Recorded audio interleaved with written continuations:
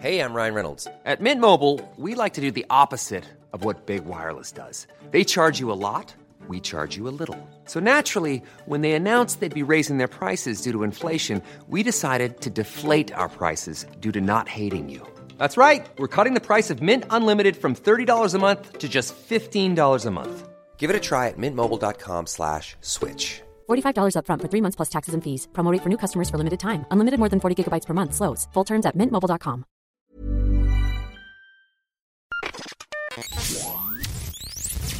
Oh, Cousin Zach, I'm sure excited. Why are you excited, Mr. Sanjay? Oh, we visited Uncle Rob. Oh no, not Uncle Rob. He always has all these stories. Oh, I'm excited for a little story. Yes, I am. Yes, sirree. Hey, kids. How's it going? I'm here to tell you about a dark time. It's called the 1980s, where the shoulder pads were high and the perms were even higher. And there was a movie that's been a part of my life for well on nearly 30 years. It's Spaceballs. Oh no, not the story about Spaceballs. You shut up, Zach. You shut up, sit down and hear it, or I'll give you a backhander. Yeah. Remember, I fought in Nam. You fought in Nam? Well, I got into a bar fight when I was on a Kentucky tour in Vietnam back in '97. But it was... those punches felt like napalm. Is that the technique you used? Yeah, that's why I call my fist nay and palm. And palm. Oh, I got stories. Yeah, I do love them. stories. Oh, yeah. So we're gonna tell you stories of Mel Brooks, of the birth of the career of Bill Pullman, and the comic genius that is John Candy and Rick Moranis. Oh, Rick Moranis. Boy, I sure do love him from Honey, I Shrunk the Kids. Yeah, this is when he still made movies for adults. Oh. And that is an intro. Welcome to our Team for the Goodie. Out of all the intros you've done, Sandra and Zach, that is indeed one of them. One of them. Correct.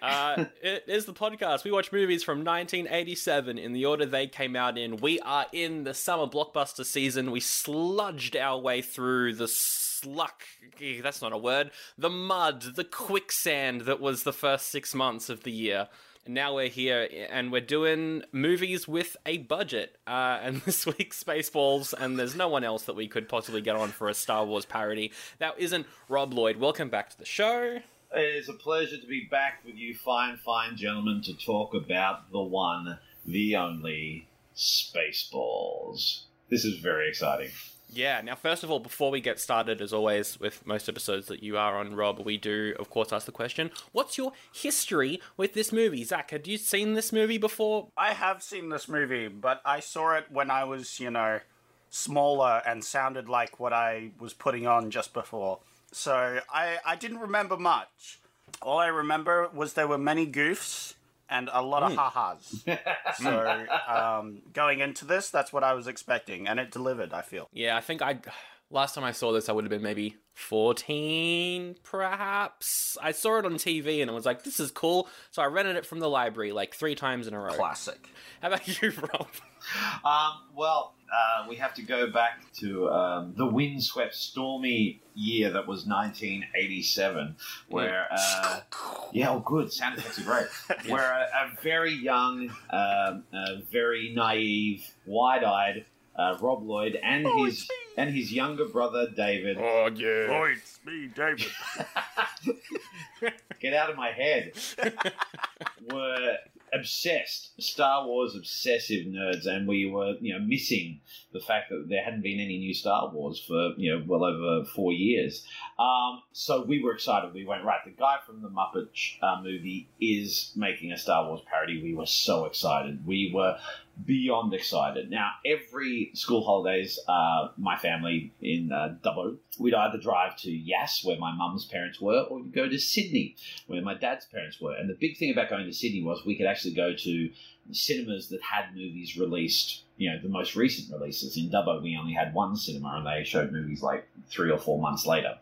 And they were playing Spaceballs in Sydney. We could go see it. We were so excited. My brother and I were just going, we're going to see a comedy Star Wars film. This is going to be great. It's going to be awesome. It's got the guy from Ghostbusters in it. That's awesome. All right, it's got John Candy. We love him. That's brilliant. Okay, all right. And then my parents looked at the rating of it, and I think it was like M or something like that, but they thought it was too naughty and too adult for young little David and Robert. So they said, you're not going. When we were in Sydney, like we were literally an hour or so away from going, and said, no, this is too rude, too adult for you. And we went, what? And so, do you know what other movie? Well, you guys would probably know what other Brave movie. Little Toaster? No. I mean, we did that last week. Yeah. What'd you do the week before that? Predator. No, we went out and saw Harry and the Hendersons. Ah, Harry and the Hendersons, of course. Everyone's favourite family-friendly movie. So we went in seeing that very disgruntled. We were not happy. We were not wanting to like that at all.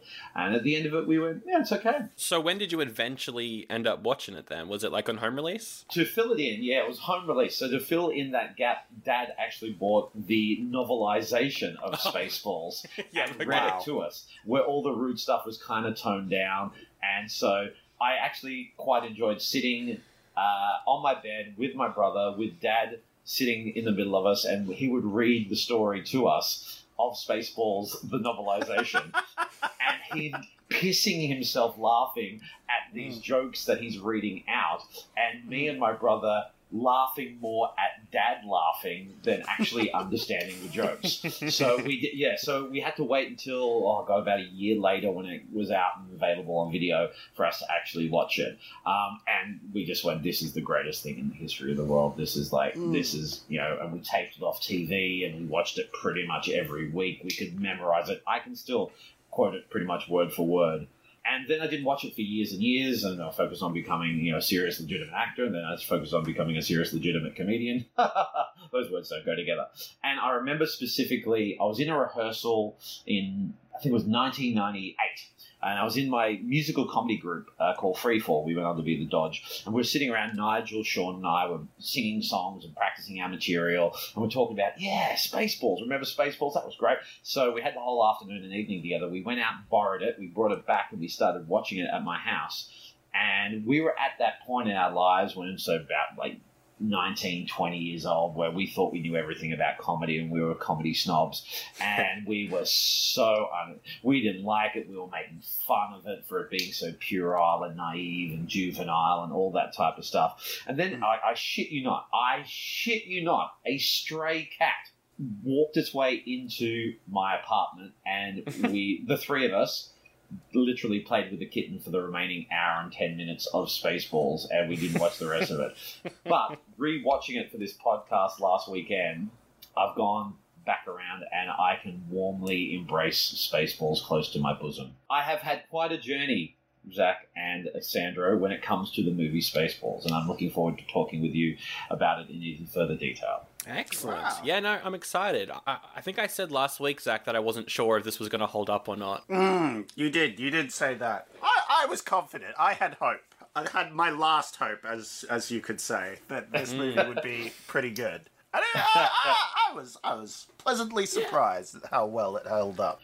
Yeah, when it comes to the way it holds up, it's very much of the time, and it's very much like a lot of it, like I was talking about, it's his attempt at being quite modern. Yeah. Before we started recording. So there's a lot of modern music in there. So there's nondescript 80s rock music playing when Eagle 5 shows up for the first time. You've got nondescript sexy music with Marlene and Charlene in bed, and then the president shows up.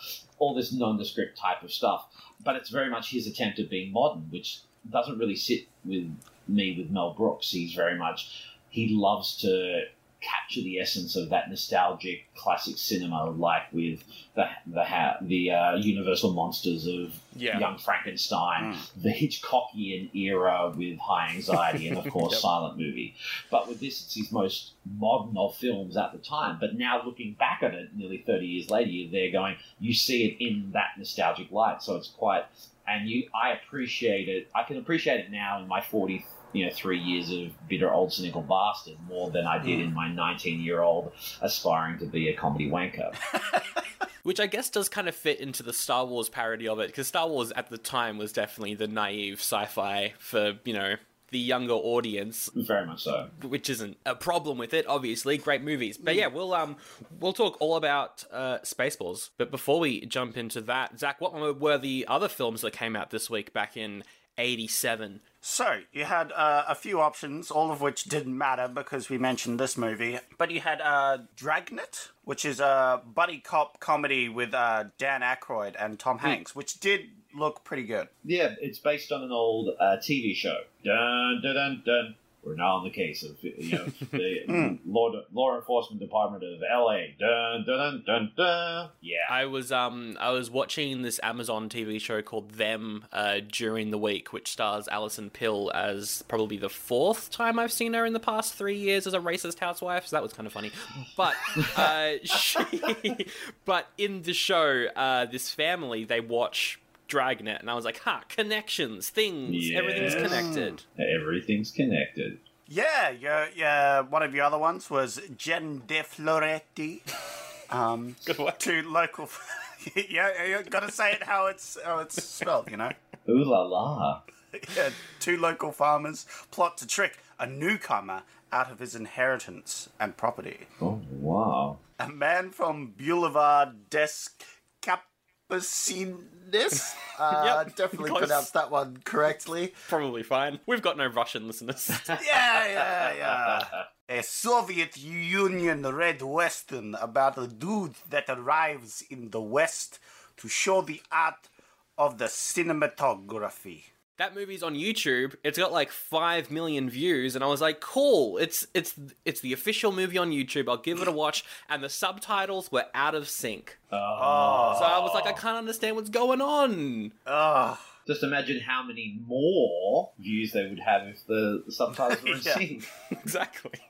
Straight to Hell, a parody of westerns. It's about a bunch of criminals who stumble across a weird town full of coffee-addicted cowboy killers. Nice. Imagine. Let's jump into Spaceballs.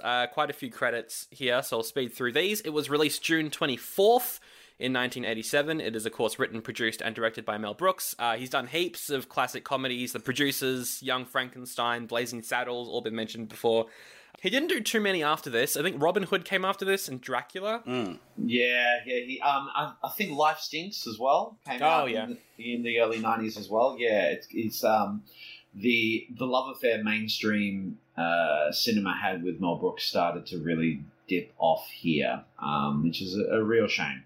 But I'm glad he found resurgence with the Broadway version of The Producers for sure. Yes, because he co-wrote the film with Thomas Meehan, who then he went on to co-write the Producers stage play and the Young Frankenstein stage play. After this, the other co-writer on the film is Ronnie Graham, who wrote on MASH. Yes. For the cast, Bill Pullman is Lone Star. Hadn't really done much before this. He did a Zucker Brothers movie, and that was pretty much it. Yeah. So this is like his second ever film credit. He, of course, went on to be the president in Independence Day. Great role. Yeah. He's also in Wyatt Earp. He's pretty good in that. And went on to Torchwood, the fourth one, whatever that was called. Yeah, that one. Yeah. That one. There's also John Candy, who plays Barth, who was in Second City alongside Rick Moranis, who's in this as well. We last saw John Candy in Splash last year, Zach, that mermaid film with Tom Hanks. He's very good in it. He's very good in Splash. He is. I liked him in this one for all the comedy relief sidekicks that we've witnessed throughout our years. He was one of the least annoying ones, I have to say. Yeah, he's sort of like very much that persona of Candy in this. He's not really stretching himself. He's not pushing himself. He's just going, yeah, come on, here I am. This is a good gateway into Candy to sort of like watch him here and going, he's fun, he's affable, he's adorable, and then you can go into the stuff where he really is. You can really see the master of Candy and stuff like Trains, Planes, and Automobiles, Uncle Buck, stuff like that. He's half man, half dog. He's his own best friend. I'm your own best friend. It's good. And his look isn't too complicated either. Like, it's just kind of like he puts on maybe a wig and then this like thing on his eye, and yeah, that's it. It's kind of adorable how they kind of strip it right back, and so it's clearly it's just him with a headpiece that's remote control for the ears to move, and the tail is just like hanging out there. It's really simplistic, and it really plays up in the style of it. Rick Moranis in this, obviously, Dark Helmet, probably the funniest part of the movie. We saw him in Ghostbusters, obviously, last year. Between that film and this film, he did Little Shop of Horrors with John Candy. That's probably the most notable film he did between Ghostbusters and this one. Fantastic. There's also Daphne Zuniga. I might have gotten that last name wrong. But she plays Princess Vespa. Before this, she did a John Cusack rom-com called The Sure Thing. After this, just did soap operas. She was in The Melrose Place, One Tree Hill. That's pretty much all that she did. Did you just call it the Melrose Place? Did I say the? You said the Melrose Place. Did you find that out on the Google? The Google? Yeah. You can watch some clips of it on the YouTube. The YouTube, yes. There's also Joan Rivers as Dot Matrix, the robot, obviously a pioneer of comedy from the 60s onwards, and aside from that, it's just a bunch of smaller roles. Michael Winslow from Police Academy's in this for a bit. Yeah, he's great. Dick Van Patten from Soylent Green is in this, which is great. And then obviously John Hurt plays his character from Alien in one of the best scenes in the movie. Not again. Dom DeLuise does the voice of Pizza the Hut. That's all I wanted to know. I wanted to know who the Pizza the Hut was. Well, now you know. The great Dom DeLuise did the voice. And how much did he get paid for that role? I think he would have got paid in pizza. Hell yeah. 56% on Rotten Tomatoes. Audience score is 83 though, so pretty big split there between critics and audiences. The main criticism at the time was, it's been 10 years since the first Star Wars film. This is a bit late, isn't it? Yeah. Little did they know. That's the thing. Like, I was 9 at the time. I'm just there going, I didn't feel that at all. All those film critics going, oh, it's 10 years since the original. What are you doing? Come on. And I'm going, finally, come on, let's do this. Let's go out and see it. I wasn't worried about timing at all. Oh, it also won Worst Picture at this Golden Raspberry Wannabe Night thing that lasted a couple years. Which, I mean, compared to half the stuff we've seen in this year, very undeserved. Yeah.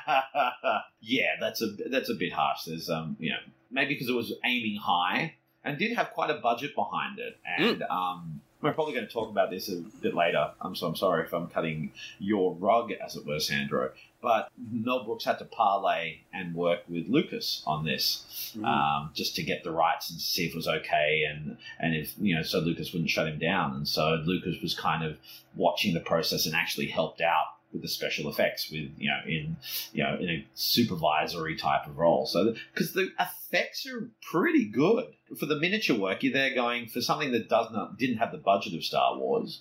Like, there's some really effective stuff in there, like the introduction of Eagle 5, the opening shot of the ship, although it doesn't have that uniqueness of the ship design of Star Wars. It just looks like a generic spaceship. But yeah, there's some really nice model and effects work that holds up in that quaint type of 80s nostalgic way. That's what I was going to mention. But yeah, it cost $22.7 million, which is quite expensive for a parody movie. I think most of the ones at the time, it would have been like Zucker Brothers stuff, which was maybe pushing 5, barely. And especially with Brooks's films, he doesn't need to spend that much money, especially, it's all looking like I said, films from a bygone era. So this is a lot of money on costumes and sets and props and makeup as well. The makeup is quite cute, and so yeah. So 22.7. I've only got the US box office numbers, but what do you think it made? I'll go with Zach first.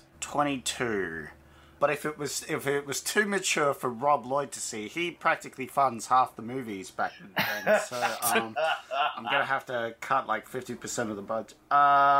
I'm gonna go with 125. 125 mil. Okay, how about you, Rob? So it was, how much was the budget again? 22.7. 22. I don't think it made that much, actually. So I think it made around about probably 30 million. Ooh. It made $38.1 million. Oh, yeah. I think you're right.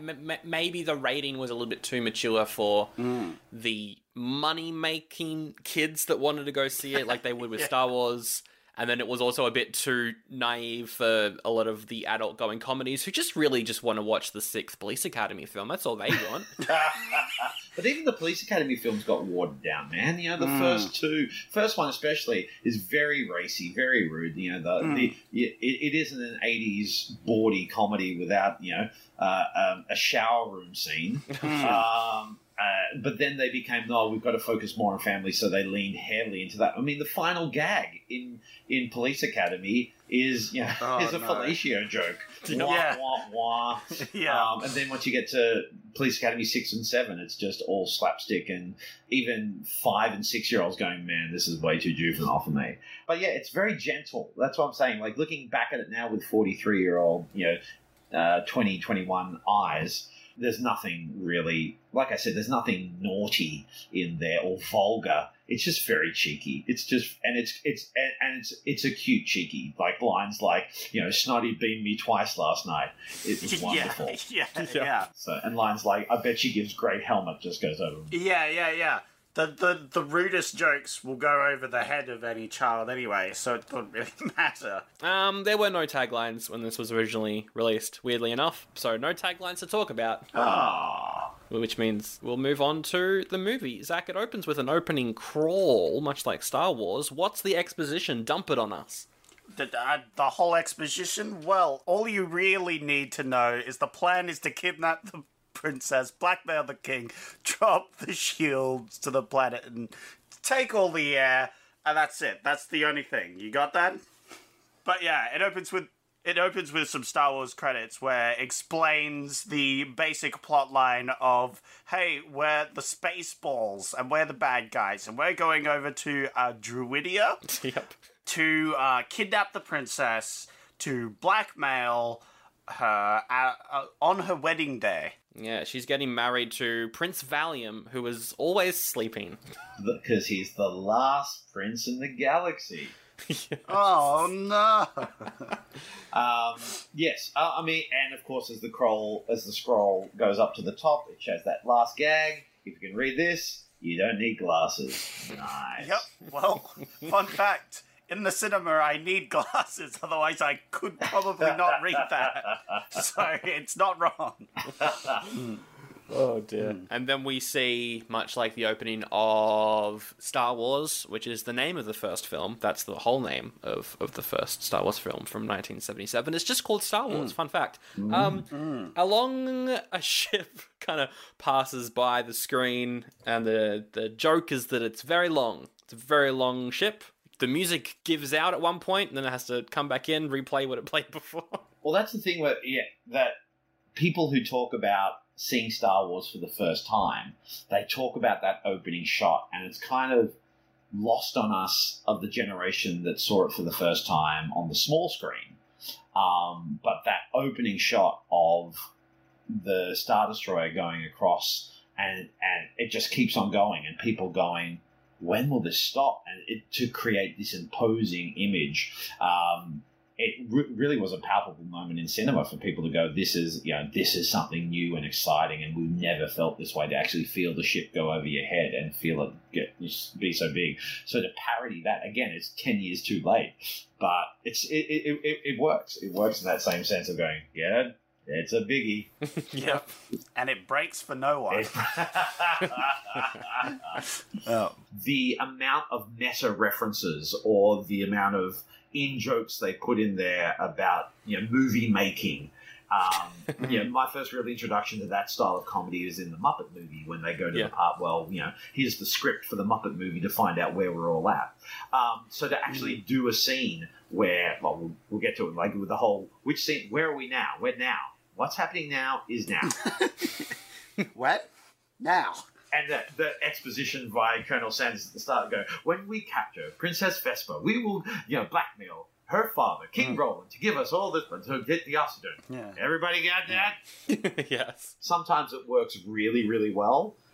Sometimes it's a bit ham-fisted, like with the beaming scene, and then Mel Brooks goes, well, we watched on Star Trek, and we go, we got it, Mel. We know you're parodying Star Trek. You don't need to telegraph it. So, but the meta jokes in this are really, there's some of them, they're hit and miss. Some of them are really clever, some of them are a bit too ham-fisted. Yeah. But, it's a comedy. About 70% of the jokes hitting is the best you can ask for all the time with these sort of films anyway. I appreciate the 30%. Yeah. I loved it when he goes, well, it works on Star Trek. And I'm like, yeah, that's right. I've watched Star Trek. I know what beaming is.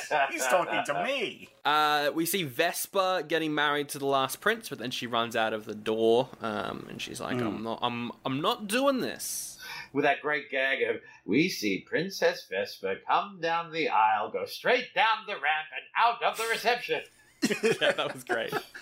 That guy's great. The priest is fantastic. He's got the whole, hey, how's it going? How we doing? Right there? Okay. So she jumps into her spaceship with the robot, the C-3PO aunt character who's in this. Yeah, they hop into the Mercedes. Yes. Yeah, the Mercedes spaceship is really cool. I always wanted one of those when I was a kid. I'm there going, that's a really cool spaceship that looks like a Mercedes-Benz with the rocket blasters out the back. I think Elon Musk is with you. He loves sending the cars into space.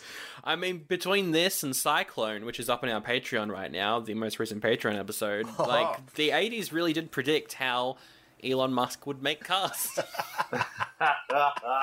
It's true. It's a fact. We also see the space Winnebago with Lone Star and Barf in it. I really like that Lone Star is both Han Solo and Luke, and also Indy. He's all of them. Yeah. Yes, he's all the. He has his cowboy hat on for, I think, 5 seconds. Yeah. Yeah. Just to really get it in. Get it? He's a space cowboy.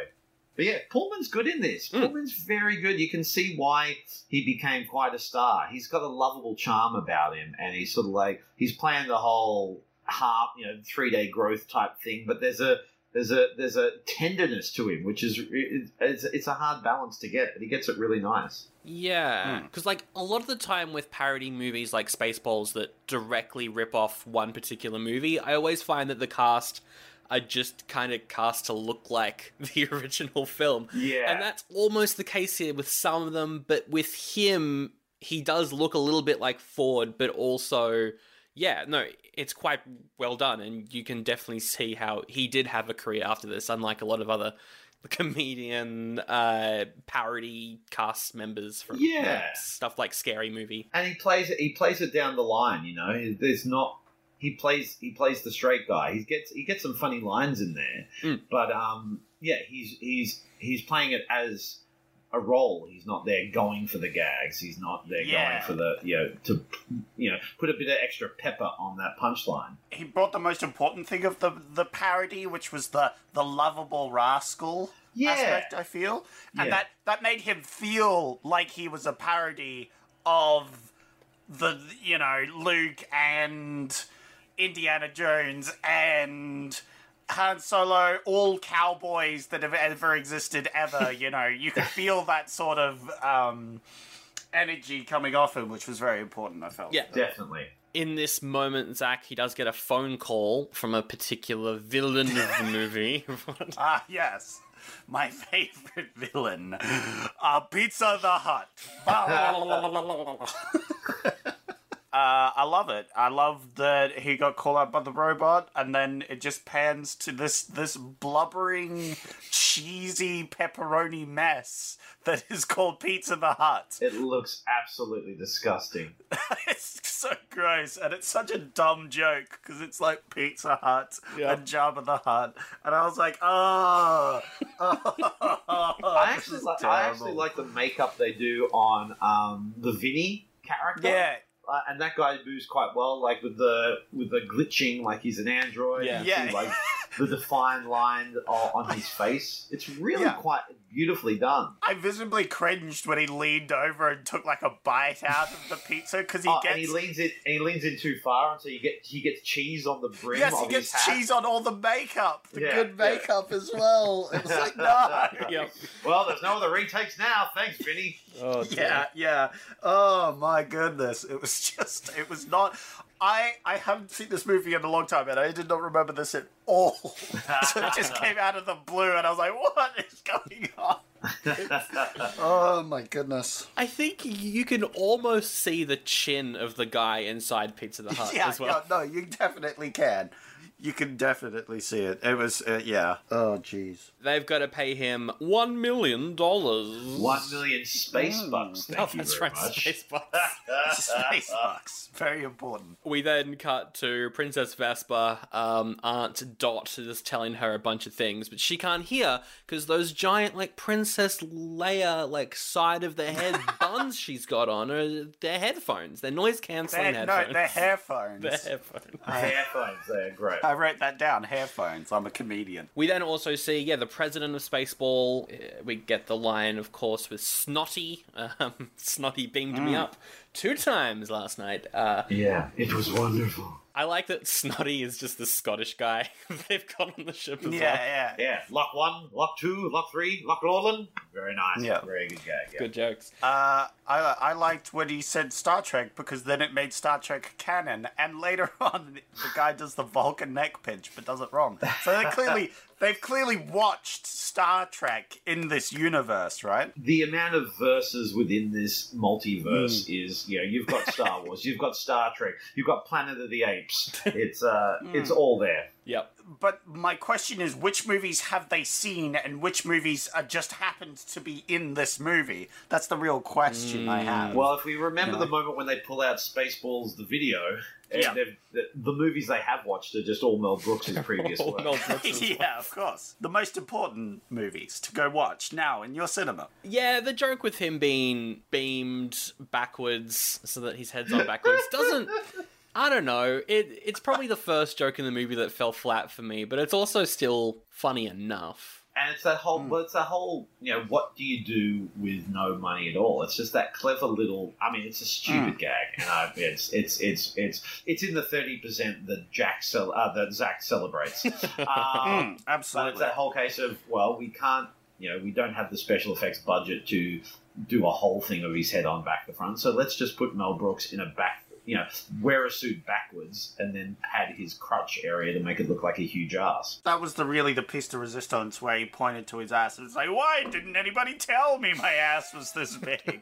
And then everyone in there laughs. Ha ha. The president's head's on backwards. Ha ha. You're basking in that 30% right there. Yeah, that was me. That was me. I was like, ha ha. Oh. The cringe is real. But if you want the cream of the crop, then you get the next moment where Rick Moranis tells all the people to shoot at Princess Vespa's ship. But they're always missing. And he's like, why are you missing? Why aren't you shooting at the nose? You're actually shooting at the ship. And we see that all of the people are cross-eyed. He's an asshole, sir. What? I know he's an asshole, but what's his name? That's his name, sir. Asshole. Major asshole. Gunner's mate, first mate, asshole. Who made him the gunner? I did. He's my cousin. How many assholes we got on this ship? Yo! As a kid, I love that joke because swearing makes things 100 times funnier.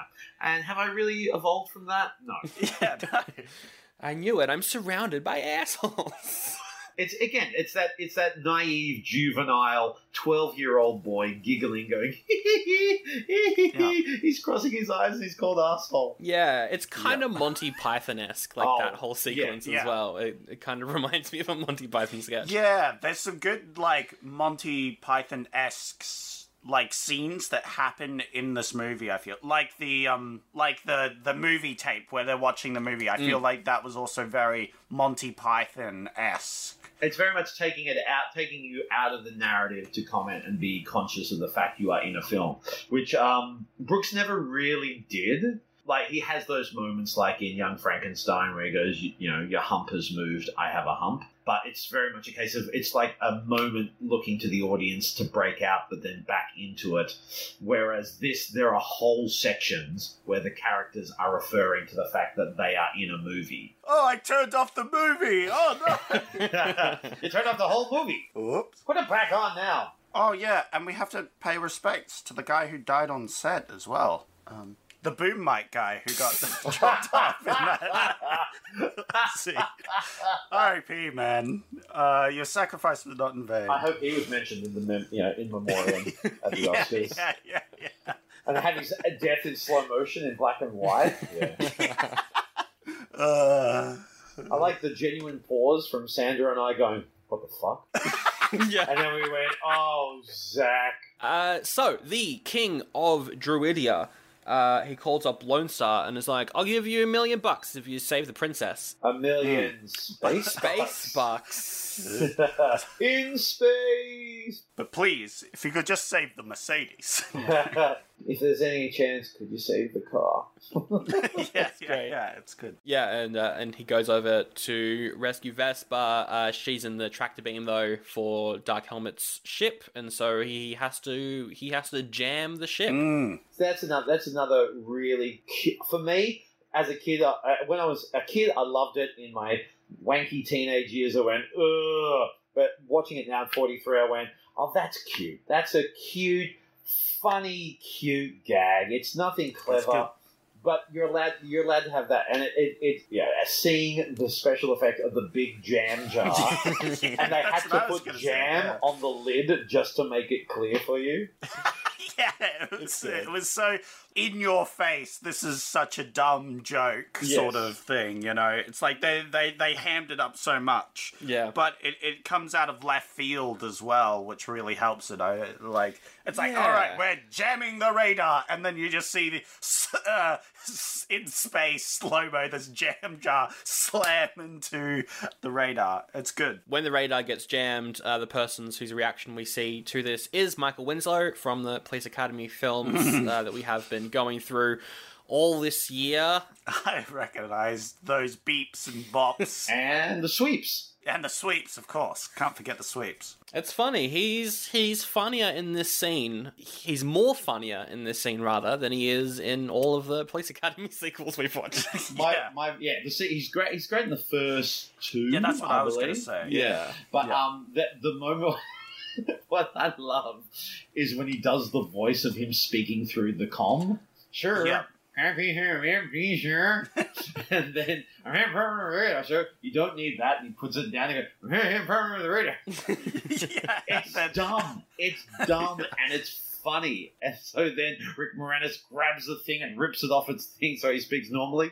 It's funny. It's a funny, silly voice, and he can do funny, silly voices as well. And it's that whole old gag of, you know, the guy getting frustrated. It's like Kermit gets frustrated at Fozzie and goes, "Will you get out of here, guys?" He does the exact. It's what Rick Moranis is doing, that same thing. Yeah, it's great. Yeah. Because in the Police Academy movies, I feel like his jokes get dragged out far too long in the later movie. Like, we've seen him in the first one, he's seen him in the second one, he's done these things, he has his bit, and it's really good. And then in the later ones, we see him do it again, and we've already seen it in those first movies, and he does it for extra long because they need him to pad time because he's the only funny one. Yeah, there's cute moments like in the first one, like Mahoney's feeling dejected because I think he's going to be kicked out and stuff like that.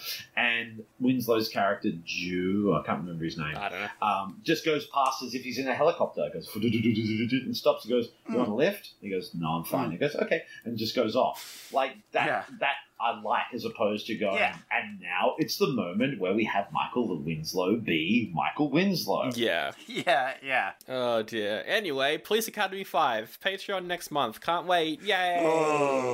Is that Citizens on Patrol? No. Mission Miami. Yes, the Miami one. Yeah, there you go. Okay, shout out to Rene Auberjonois playing the bad guy in that. He's absolutely amazing in that film. All right. So, yeah, may he rest in peace. He was Odo in Deep Space Nine. Oh, him? Yeah, he's the one who kidnaps Lassard. Spoilers. Yeah, spoilers. What the hell? We're gonna save that for Patreon. Come on, guys. Well, if Rob Lloyd's endorsing it, you have to check out Patreon now. I am only endorsing Rene Auberjonois in that film. He's endorsing the entire movie. It must be good. Fake news. Do not take my word out of context. I do not endorse this. Rob Lloyd loves the entire franchise, especially the movies after 2. All right. Back to Spaceballs. The Lone Star and Bath, they pick up Vespa and Dot. They've got lots of luggage in the ship. It's a running joke. It's very fun. They need to escape and go into hyperactive mode. So they do that, and then to catch up, Dark Helmet is like, all right, we got to go to ludicrous speed. Oh no, not ludicrous speed. And then Ludacris from the Fast and Furious franchise comes up and is like, "You want my help?" And I'm like, "This is weird." And then it goes to Plaid. Yep. they go to Plaid. That scene when they do the emergency stop, and Moranis goes headfirst into the front of the ship, and he comes up, and his helmet's all caved in, and his reaction when he's there going, "Fine, how have you been? Smoke if you got him." My brother and I used to copy that all the time.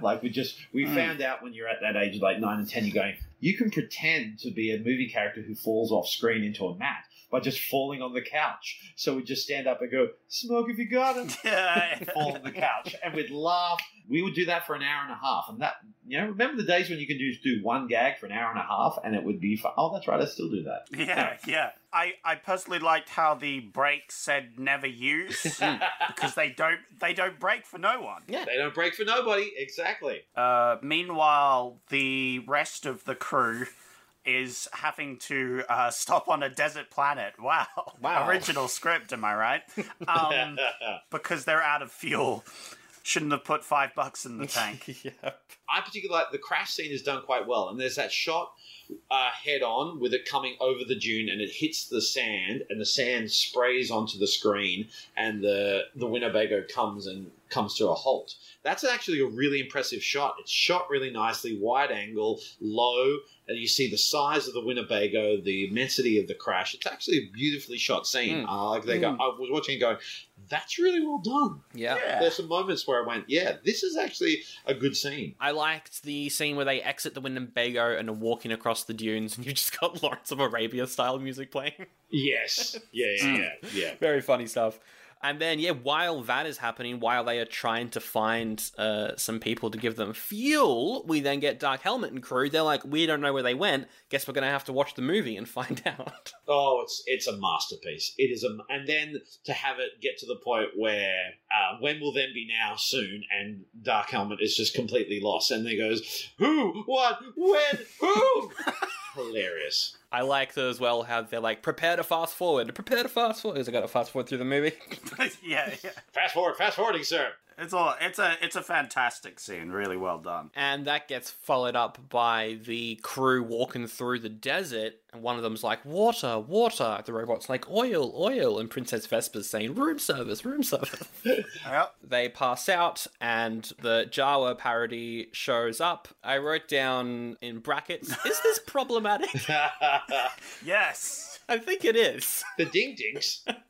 Oh, the little dinks. Oh dear. Oh dear. They take them to an underground cavern, which is the Temple of Yogurt. Don't forget the most iconic scene, the Virgin alarm. Oh yeah, that happens. Yeah, don't forget about that. That was my Virgin alarm. It was meant to go off before you do. Yeah. That is a good line, though, to be honest. And then we have Mel Brooks come out as Yogurt, obviously. And I love the fact it's just him on his knees. And they don't try to cover it up in any other way. Kind of like with John Candy just wearing a dog hat.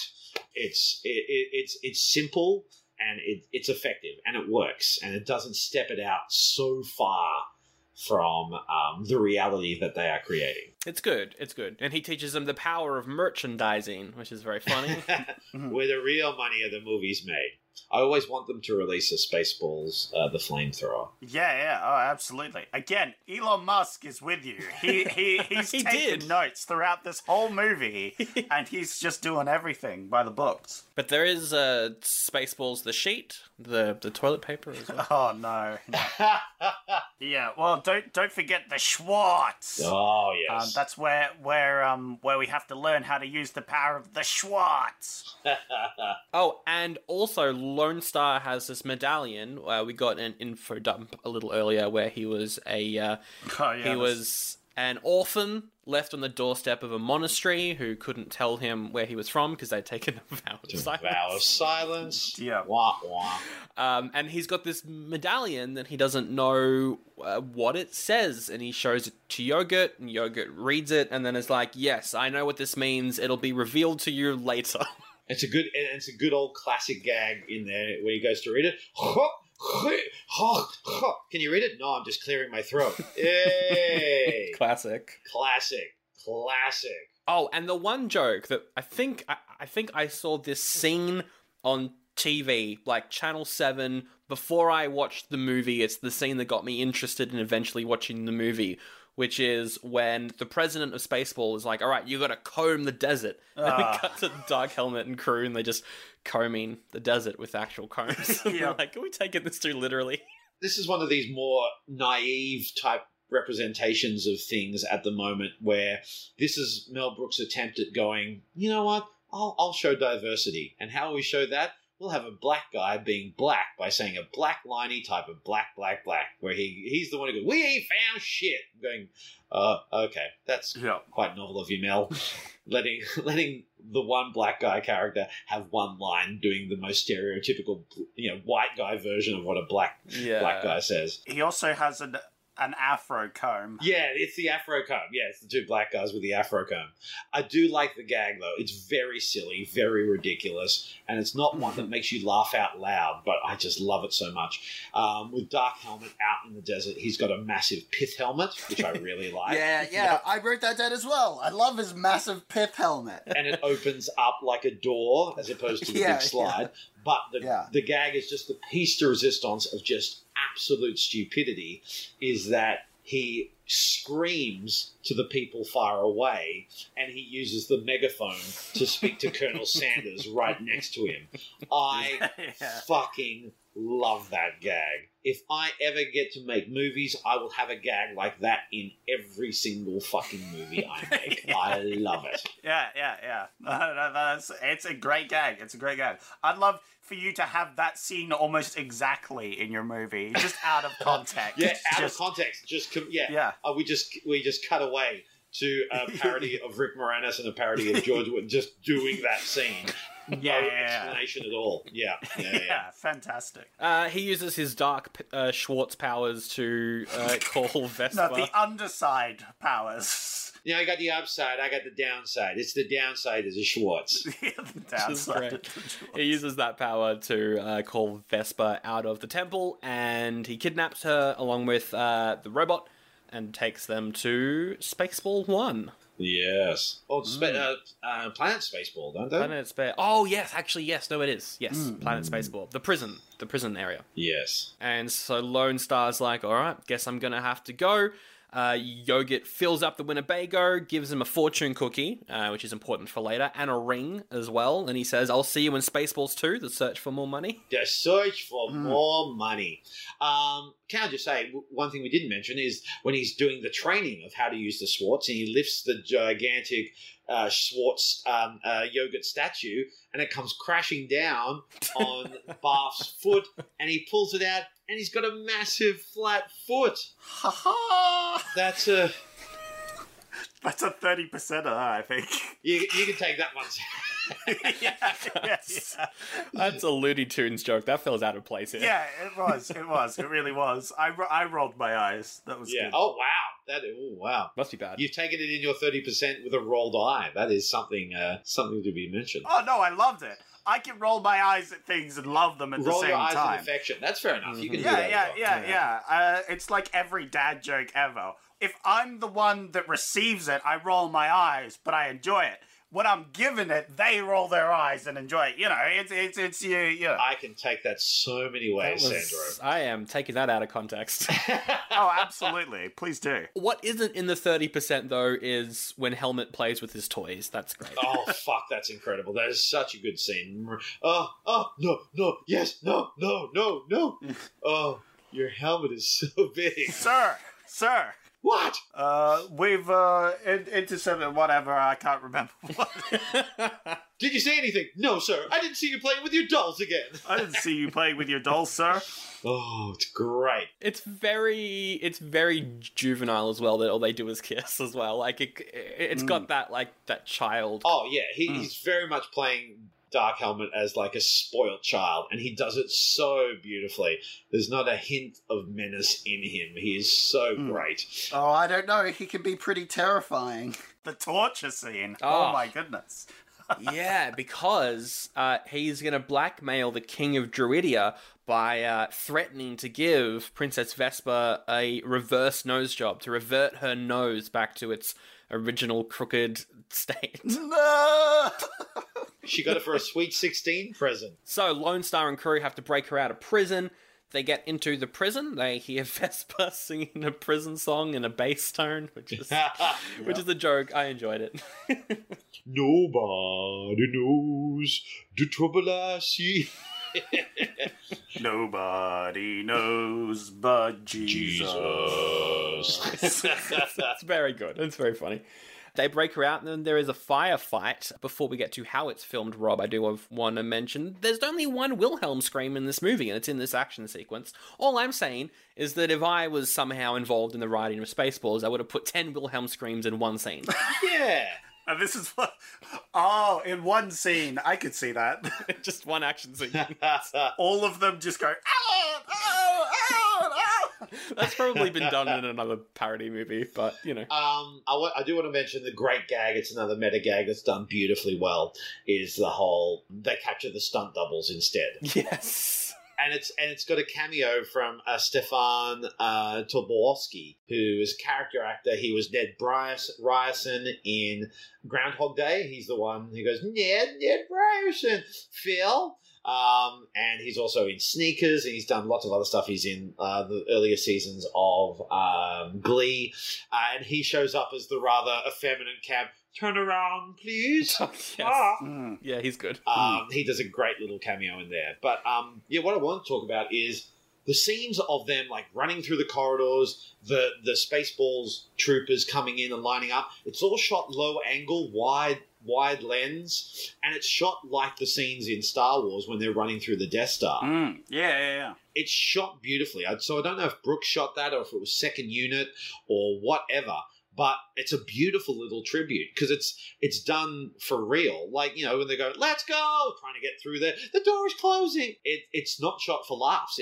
You're laughing at it because it's a homage. It's a tribute to that. It's shot really well. Those and the fight scenes and the shooting and like I think is the Wilhelm scene done when he shoots the guy in the ass? I don't know. Something like that, yeah. Yeah. Or maybe with the Vespa doing her Rambo scene, which is fucking amazing. That's also a great moment. And again, that's a moment from sort of like of the 80s going, well, wouldn't it be funny to have the woman be the action star? And then we'll do a gag of not bad for a girl. But, you know, that's it. Go to the Alien franchise if you want to. Exactly, yeah, which was ahead of its time. But yeah, so it's just like, it's shot really well. That I will not have a word against it. I'm going, this looks really good. The low angle, wide lens shooting of that scene is really well done. So if Brooks was behind that, well done. If he sort of like deferred to second unit, it's really clever. All right, we're almost at the end of the movie now because Spaceballs have found out the code for the air shield. Oh, I can't remember what the code is, though. I thought I wrote it down, but I can't remember. Oh, Sandro, do you know what the code is? Yeah, can you remember it off the top of your head? It's a hard one. Is it 1, 2, 4, 3, 7? Okay, no. Okay, we'll sound it off. I'll start it off, then Sandro, then Zach, okay? All right, the code is 1. 1. 2. 2.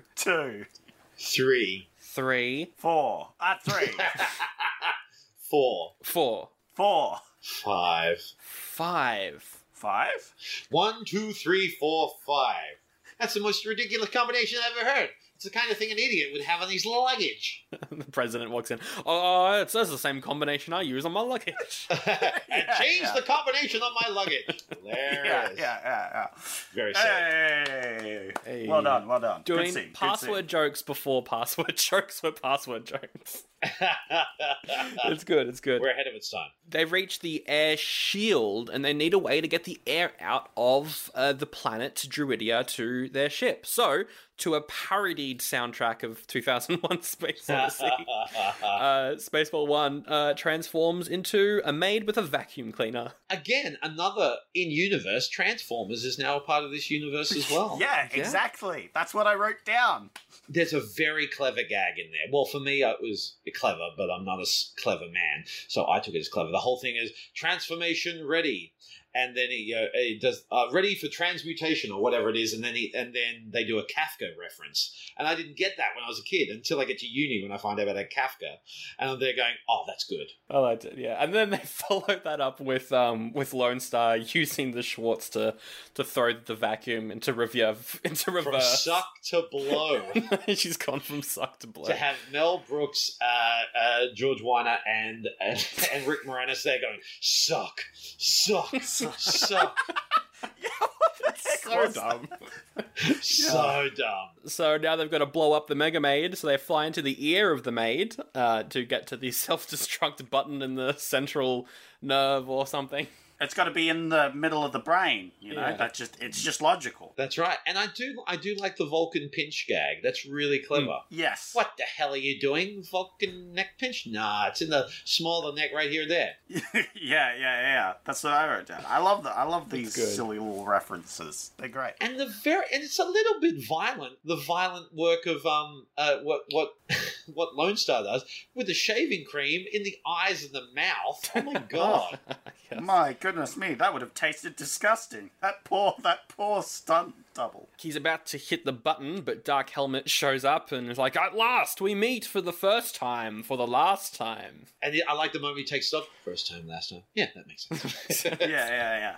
Before we fight, I am your father's brother's nephew's cousin's former roommate. But yeah, the fight scene is actually, obviously after we've seen the prequels where they put more time and effort into a choreographed fight scene with a lightsaber than they do into writing a coherent script with, well-rounded characters. But I can tell you that those fight scenes aren't so good as you think either. Why is that? Because they killed someone? No, one of the scenes, a lightsaber goes through someone and they just remove the lightsaber so that, Is that in 2? Yeah, it's in 2. It's in 2, yeah. But the fight scene is cute. Very clearly a stunt double doing all the jumps and the flips. Yes. Yeah. Which it kind of forgives itself for because they have shown the stunt doubles earlier on. Yeah. So so I'm there watching it on, Blu-ray standard definition going, that's clearly not Bill Pullman. But they're going, he did the gag where they acknowledge the stunt doubles, so it's okay. Exactly. Yeah. The stunt double is a character in the movie, so it's only canon that he would be there. He's best friends with the dude who's in the Vespa dress. Yeah. There's so many jokes in this fight sequence, though. There's the moment where they ignite them and they're like, it seems like our Schwartz is the same size. Your Schwartz is as big as mine. Yeah. They get their Schwartz twisted. That's done really well. It's actually done really well how they twist around each other. It's very cute. The moment where Helmet kills one of the crew members is so out of the blue that I think it works. It does, and especially he's so childish. He goes, he did it. And they go, what? Yeah. But it turns out, the power of the Schwartz is not in the Schwartz itself. It's in you the whole time. Forget the ring. I found it in a Cracker Jack box. Yeah. Which doesn't entirely add up, because then Dark Helmet's also got a ring. It's like, Look. His looked a lot more expensive, though, with the snake on it. Yeah, true. Yeah, don't question it. And so he reflects a shot back at Helmet. It hits his groin, pushes him towards the self-destruct button and knocks him out. Great. Which sets the Mega Maid to, self-destruct. And that happens as we get a song. We're the Spaceballs! Watch out, watch out! And we see the entire circus evacuate. Cancel the 3-ring circus. I'm the bearded lady. What are you, one of the freaks? And then you have one of the more iconic lines in the film. Get back here, you fat bearded bitch. Yeah. You could never get away with that line nowadays. Yeah. And probably for the best. It's probably a good thing. You have to stop it. I can't. It's irreversible. Just like my raincoat. That's very funny. It was such a dumb line. Yeah. Just out of the blue, I had to write that one down. It was like, oh, jeez. And one of my favorite lines: "I can't make decisions. I'm a president." which is aged pretty well. So, yep, they are, well, not entirely dead, as we'll find out later, but the Mega Maid has been destroyed. Back on Druidia, they see that Pizza the Hut got stuck in a ship or something and ate himself. Got stuck in his car and ate himself to death. Yes. R.I.P. Terrible way to go. And so they drop Vesper off at the castle, head off to a space diner, which is where they see John Hurt there, laughing with all his friends. Yep. With everyone pretty much a representation of the crew of the Nostromo. With, not the original cast. Little fun fact: was this the first time that John Hurt worked with Mel Brooks? It's not, is it? He was in History of the World Part 1 in the scene where they do The Last Supper. Brooks got John Hurt to play Jesus. And then Brooks comes in as the waiter, the very Jewish waiter serving them all at The Last Supper. But yeah, John Hurt had already done a Mel Brooks film, so it wasn't that much of a leap.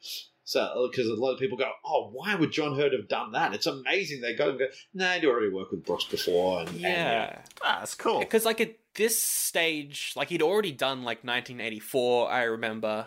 He'd already, he was an award-winning actor at this point, and from him to just have a cameo in Spaceballs is still quite funny. He'd been nominated for an Oscar for Elephant Man and for Midnight Express. He'd won a couple of BAFTAs for Elephant Man and Midnight Express. The 80s was an interesting time for Hurt. He was doing he did some great stuff. He also did a lot of shit. He did, 80s and 90s was Hurt doing anything. He'd do something incredible like Rob Roy, but then he would do Frankenstein Unbound. But yeah, so it wasn't unprecedented for him to do a cameo like that, but he just commits to it like a motherfucker, and it is so good. Yeah. You should bring this man some water. Water my ass! Yeah, water my Bring ass! this guy some Pepto-Bismol! And it's a shit gag as well. We're on Pluto. How'd you know, Harry? From the box. Wah, wah. It's not really a xenomorph. It looks more like a Muppet, but it does a song. It's very good. Hello, my honey. Hello, my baby. Hello, my full-time girl. It does the singing frog song from the Looney Tunes cartoon. So good. It's fantastic. Great moment. And ends with a classic American gag. Check, please. Love it. Yeah. Back on the ship, Star opens the fortune cookie, which is a recorded video message thing from Yogurt. From Yogurt, yeah. Which does lend the question, what would happen if you just ate it? But, we'll never find that out. Yeah. The message says that he is actually a prince. The medallion is a royal birth certificate. He is a prince. And so he's like, all right, well, then I'm going to go back to Druidia. I'm going to go marry Vesper. Yeah, cut to giant maid head, which looks awfully like some sort of other giant statue of a lady's head crashing into a planet which just so happens to have some ape-like humanoids riding around on horses. Oh, and they talk a little bit like this, don't they? Yes, hello. They talk very British because, of course, we all know that they had Roddy McDowall playing the role of Cornelius in Planet of the Apes, and most of them spoke very properly. If they were American, they spoke in their proper American, sort of like they're all in Frasier.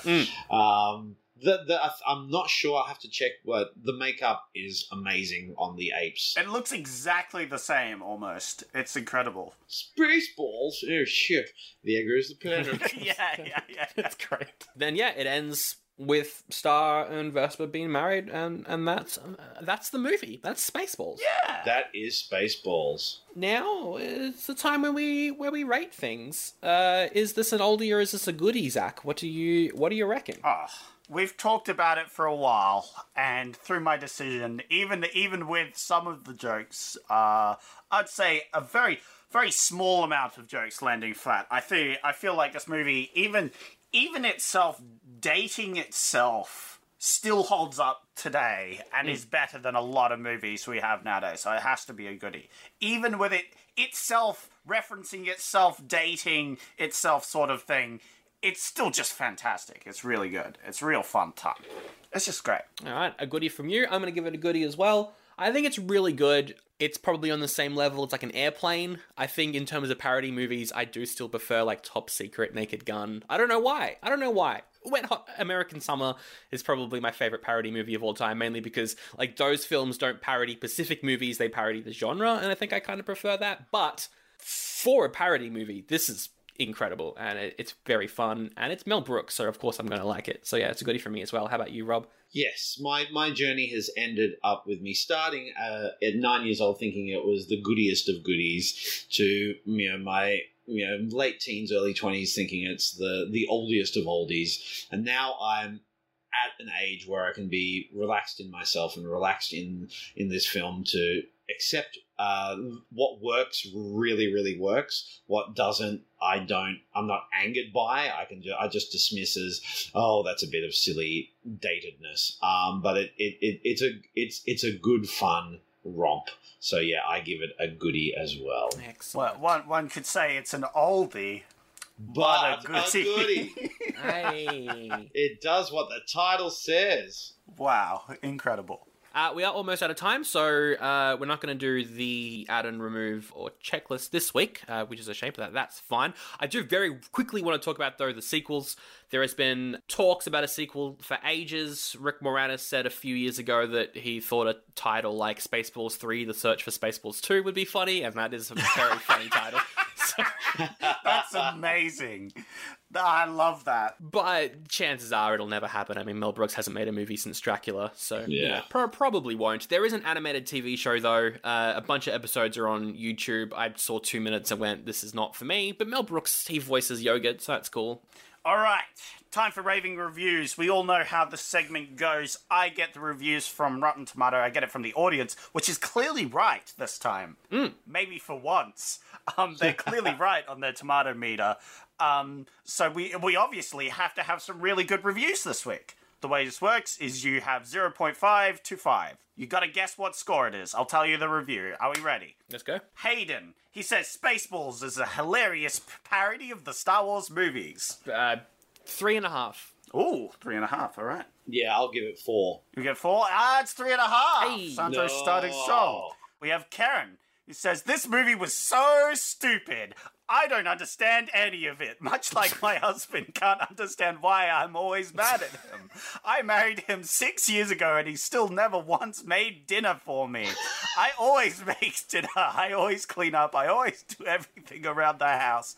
And what does he do? Nothing. Jesus. When I was little, my father would always help my mother in everything, but Jerry doesn't help me with anything. I deserve better. Oh my goodness. Whew, which is the longest review I've read on the show. What do you guys think? I'll give it a 1. You'll give it a 1? Yep, that's very fair. 5 out of 5. I don't know. 5 out of 5. It's 1 out of 5. Okay. Rob Lloyd gets that point. Speaking of a good review, we have one from Alessandro. Hey, or Yes, it's full of stupid comedy, but sometimes that's exactly what you need. nice. I'm gonna say it's probably a 3. I'm not gonna go too high. I'm gonna go 3. I'll go 3.5, yeah. It's 3 out of 5. Ooh. Clearly Alessandro and Sandro. I wrote the review. It's Yeah, that makes sense. We have Tamara, who says, love James Bond movies. What? Yep. Did she get this confused with Moonraker? Yeah, maybe. I don't know. 4. 3.5, I guess. It's 3.5. Hey. 3.5. Hey. Wow, Sandra's killing it this week. Yeah. And we have another review from a suspiciously named person named Zach, who says, I've seen this movie a couple of times, and it's so stupid. Yet I understand the stupidity. I still don't know whether to hate this movie or like this movie. I guess I'm stuck in limbo. It's got to be 2.5 then, right? I'll go 3. It's 3 out of 5. Yay. Rob Lloyd gets this one. All right. We have Christopher, who says, best comedy ever, 80s classic. 4.5. I'll go 4. It's 0.5. Very clearly. What? Didn't the best comedy ever, 80s classic, give away that you would rate the 0.5? Yeah. Oh, yeah. clearly not. All right, and it's time for the last review. I'll finish it off with Random Whiterun, which I believe we've had this reviewer before. Okay. Actually. Second time on the show, Random Whiterun says, Star Wars, but better. Oh. Oh. Wow. 3.5, I'm going to say. 3.5. Okay, I'll try 4 again. It's 4! Rob gets the points. Tying it up, 3 points each. 3 points each. Wow, well done. Well done. Well About done. that. Well, that is the episode right there on Spaceballs. Rob, thank you so much for coming on the show as always. Plug your stuff, plug your socials, plug the shows you got coming up, because I know you've got some. Thank you very much for having me on. Coming up soon, we will be doing...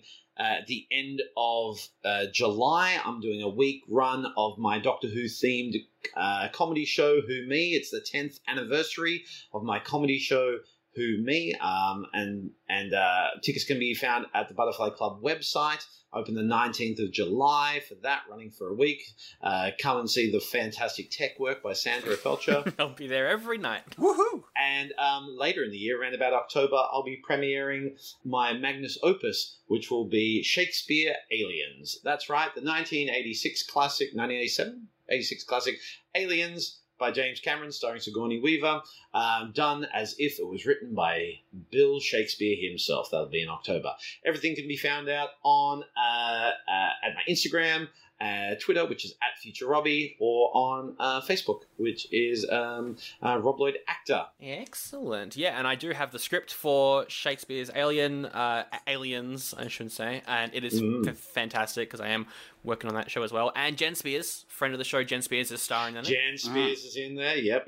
She plays one of the key roles. All the links in the episode description, including our socials. You can check us out there. Say hi if you want. Instagram, Facebook, all the good stuff. We are, of course, on Patreon. Upwards of 2 bonus episodes a month. The next bonus episode, first week of July, is on The Untouchables, which I'm excited to talk about. Finally, a good movie on Patreon. So we'll do that over there. The first time. But Zach, it's time for you to pick next week's episode. All right. You got 2 options. First option is Adventures in Babysitting. It's a movie where a babysitter has a night from hell as she tries to keep a preteen out of trouble. It's got a high tomato meter and it made money. Your other choice, because there's only 2, is Inner Space, movie from the Gremlins director. Yeah, where Dennis Quaid gets shrunk down and accidentally put inside of Martin Short. That one, please, officer. I want to watch this movie. Inner Space is friggin' great. I love Inner Space. It's a fucking great film. Yeah, no, we got to do Inner Space. That way we can compare it to this movie. Because it's all about space, right? Yeah, they're both about space. That's how things work. Yeah, exactly. All right, well then we'll wrap this episode up with the best quote from Spaceballs. Mine has got to be, "At last, we meet for the first time for the last time." That works, right? First time? Yeah, cool. Mine is, we're not doing this for the money. We're doing it for a shitload of money. And, of course, mine has to be from one of my favourite actors of all time, coming in and doing one of the biggest scene-stealing moments of all time. Oh, no, not again. Yeah, classic.